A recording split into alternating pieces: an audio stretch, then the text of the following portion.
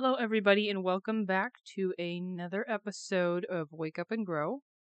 I am your host, Natalie Bittinger, and today's episode is titled Humility Does Not Equal Self-Hate. And I want to start us off by reading in Philippians chapter 2, verses 1 through 11. And I'm going to mainly be reading from the NLT today, but if you want to grab your Bibles, whether physical or digital, I don't care. But as long as you're following along, I always think that helps. But again, Philippians chapter 2, verses 1 through 11.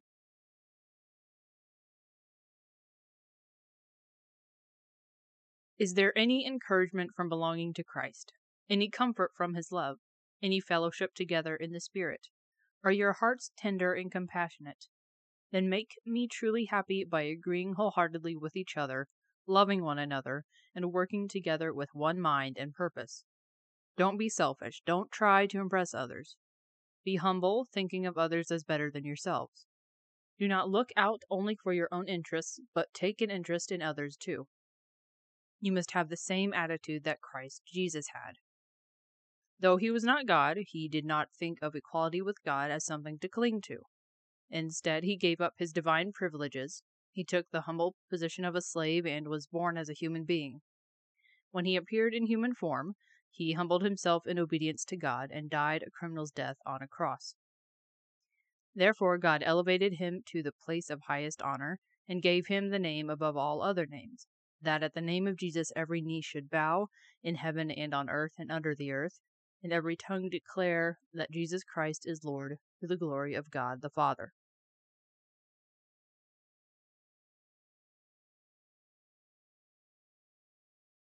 But today I wanted to talk to you guys about the topic of humility and how it fits into our lives as Christians.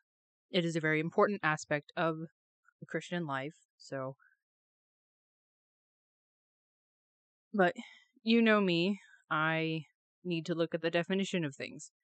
My brain latches onto words, and learning and knowing, understanding what they mean helps me to understand the scriptures better.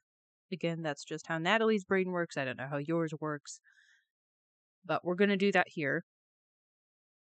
And so the Merriam-Webster dictionary defines humility as freedom from pride or arrogance, the quality or state of being humble.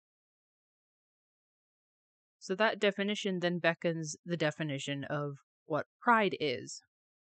And according to the same Merriam-Webster dictionary, pride is the quality or state of being proud, such as reasonable self-esteem, confidence, and or satisfaction in oneself. When I looked up that definition, I became immediately confused. Because if we use simple logic and deduction, the definition of pride causes the definition of humility itself to be confusing, at least to me.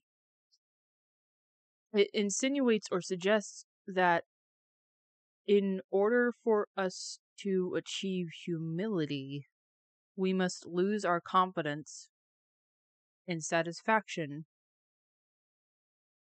We must lose our confidence / satisfaction and our self-esteem.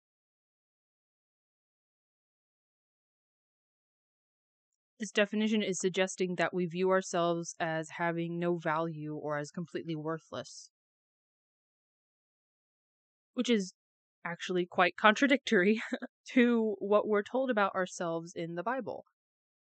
I don't believe that this is what God was trying to tell us about humility through Paul's letter here. And to kind of help you understand how our value is defined in the Bible, I want to turn to Luke chapter 12. And we're going to read verses 6 and 7.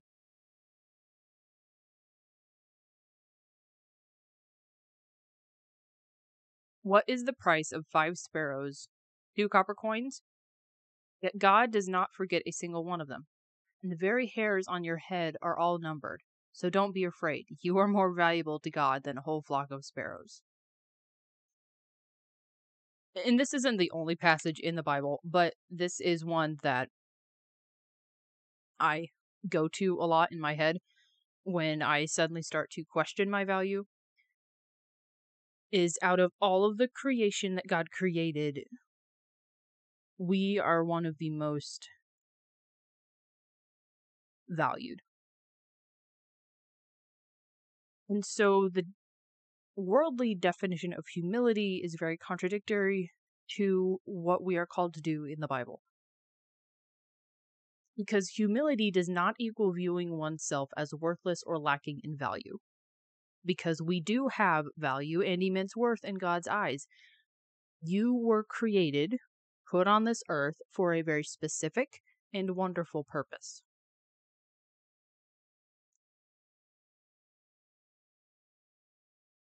However, I think some Christians, my past self included, have taken our God-given worth and ran with it. We've inflated ourselves with the idea that because God gave us value, we are entitled to receive everything we could ever want, or that our value is higher than those of our fellow humans. This is where we run into pride and arrogance. If we look at Romans chapter 12,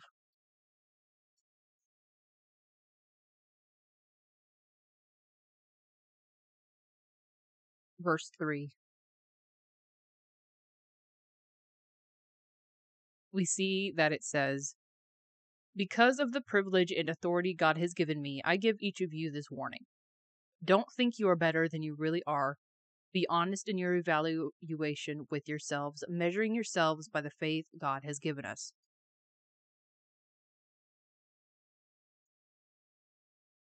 And I think this is pretty clear throughout the entirety of human history. We have the tendency to assume the things we receive from God are given to us because we are deserving of them by our good deeds or other things we do or do not do, think, because we have worked for it. And this is what Paul is cautioning against here in Romans. This idea that the gifts, specifically what he's talking about here is spiritual gifts, but blessings or the faith, as it's worded here, we have been given by Christ is because we are God's quote unquote teacher's pet, if you understand what that means. We are God's favorite. We have done something to deserve this prize.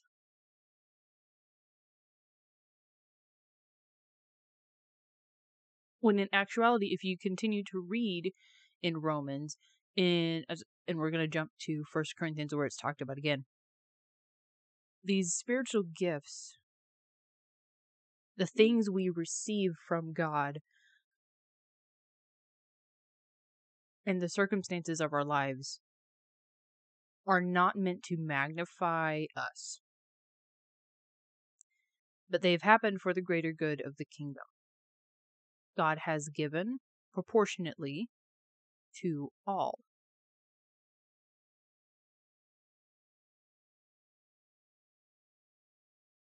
So the thought that I have received a particular gift or blessing because my value is higher or different than the next guy's is false and very prideful thinking. And that was a trap I fell for very easily, end of high school, beginning of college. The prideful thinking. But the reality is the spiritual gifts and the blessings and other things we receive from God are different from others because we are all different, not in value or worth. but in experience, talent, skills, life circumstances. None of us are the same. And so, like I mentioned, I want to read 1 Corinthians chapter 12, verses 4 through 31. And that talks about these spiritual gifts again. And the importance of understanding how they're distributed. But 1 Corinthians chapter 12, verses 4 through 31. There are different kinds of spiritual gifts, but the same Spirit is the source of them all. There are different kinds of service, but we serve the same Lord. God works in different ways, but it is the same God who does the work in all of us. A spiritual gift is given to each of us so we can help each other. To one person, the Spirit gives the ability to give wise advice. To another, the same Spirit gives a message of special knowledge. The same Spirit gives great faith to another, and to someone else, the one Spirit gives the gift of healing. He gives one person the power to perform miracles, and another the ability to prophesy. He gives someone else the ability to discern whether a message is from the Spirit of God or from another spirit. Still, another person is given the ability to speak in unknown languages, while another is given the ability to interpret what is being said. It is the one and only Spirit who distributes all these gifts. He alone decides which gift each person should have. The human body has many parts, but the many parts make up one whole body. So it is with the body of Christ. Some of us are Jews, some are Gentiles, others are slaves, and some are free. But we have all been baptized into one body by one Spirit, and we all share the same Spirit.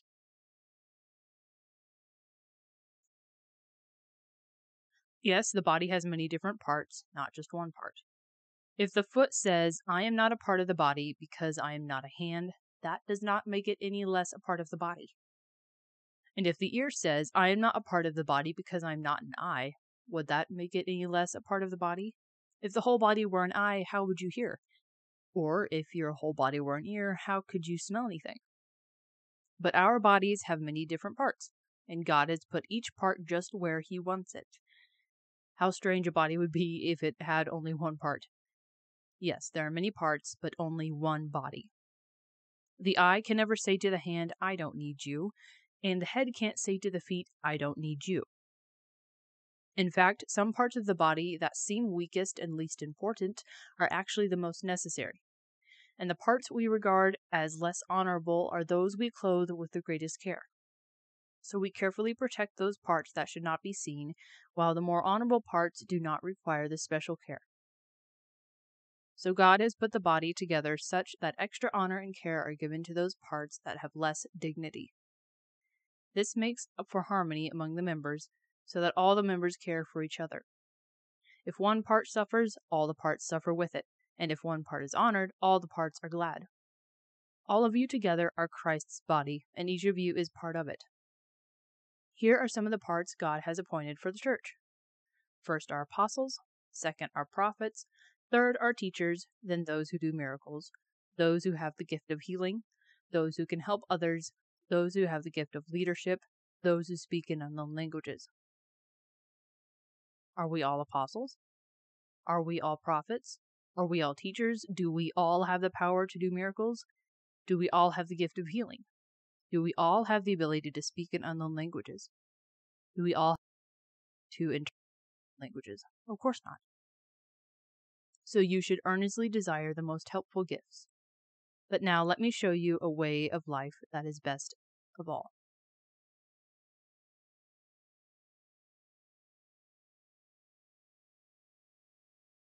So that was a lot, I know, but so that then begs the question, if humility is not self-hate or viewing oneself as worthless or without value, as the world defines it, then what is humility?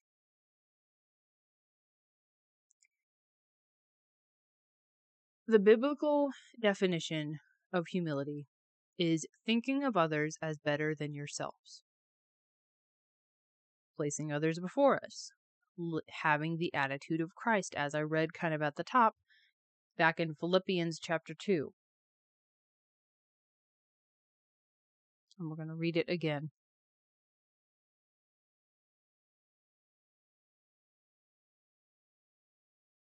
Chapter 2, verses 3 through 8. Don't be selfish. Don't try to impress others. Be humble, thinking of others as better than yourselves. Don't look out only for your own interests, but take an interest in others too. You must have the same attitude that Christ Jesus had. Though he is God, he did not think of equality with God as being something to cling to. Instead, he gave up his divine privileges. He took the humble position of a slave and was born as a human being. When he appeared in human form, he humbled himself in obedience to God and died a criminal's death on the cross. With that being mentioned, you might be thinking, but you told us to not diminish our value. Correct. Your God-given value stays the same when you practice humility. You simply elevate the value of others above your value. You don't say you have a basket full of apples. You have 5 apples. And you're giving out baskets of apples to others. Your basket does not lose any apples as you're handing out these baskets to others. You're just adding more apples without taking apples from your basket to other people's basket. It's a very simplistic way to explain it, but this is how Christ lived. He lived the life of a servant, even though he knew he was, in fact, the Son of God. He himself is God, the Trinity. And yet, he lived as a servant. That's what it says in verses 6 through 8. Though he was God, he did not think of equality with God as something to cling to. Instead, he gave up his divine privileges. He took the humble position of a slave and was born in human form. When he appeared in human form, he humbled himself in obedience to God and died a criminal's death on the cross.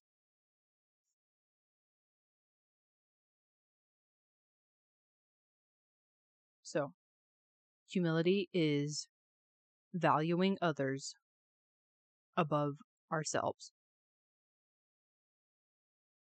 It's not self-hate, it's valuing others more.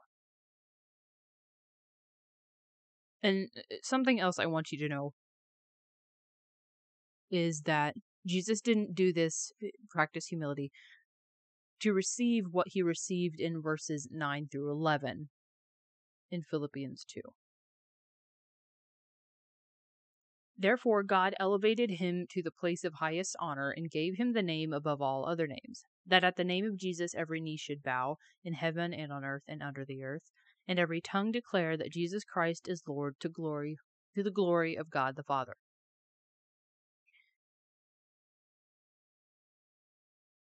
So, we shouldn't pursue humility for that reason either. Jesus pursued humility so that he could fulfill his divine purpose, which was to die on the cross in order to save humanity. He didn't pursue humility to receive this honorable position in heaven, to have his name be the name above all names. That's not why he chose humility. He did it, he chose humility out of love for us. So this should be our motivator. Love. Our love for God and the mission he's given us, and our love for others.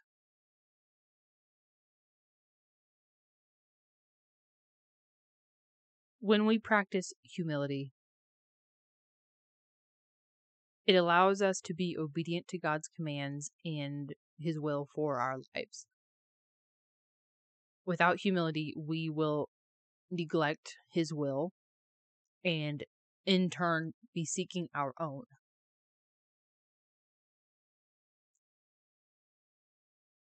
Our very title, Christian, means that we live as imitators of who Christ is. Therefore, we must live in humility.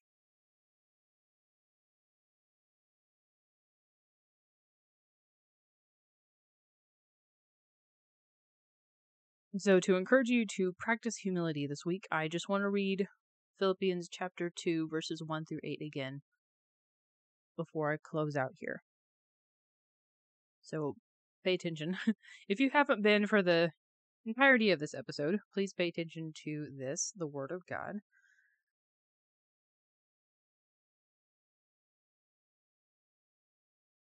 Is there any encouragement from belonging to Christ? Any comfort from his love? Any fellowship together in the Spirit? Are your hearts tender and compassionate? Then make me truly happy by agreeing wholeheartedly with each other, loving one another, and working together with one mind and purpose. Don't be selfish. Don't try to impress others. Be humble, thinking of others as better than yourselves. Don't look out only for your own interests, but take an interest in others too. You must have the same attitude that Christ Jesus had. Though he was God, he did not think of equality with God as something to cling to. Instead, he gave up his divine privileges. He took the humble position of a slave and was born as a human being.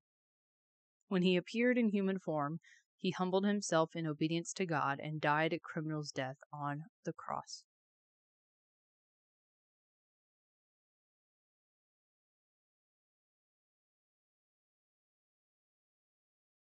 I want to thank you again for listening and just remind you that episodes are released bi-weekly.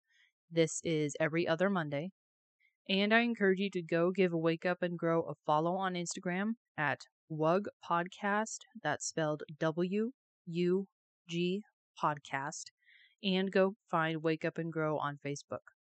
Again, I'm Natillie Bittinger, and this has been Wake Up and Grow.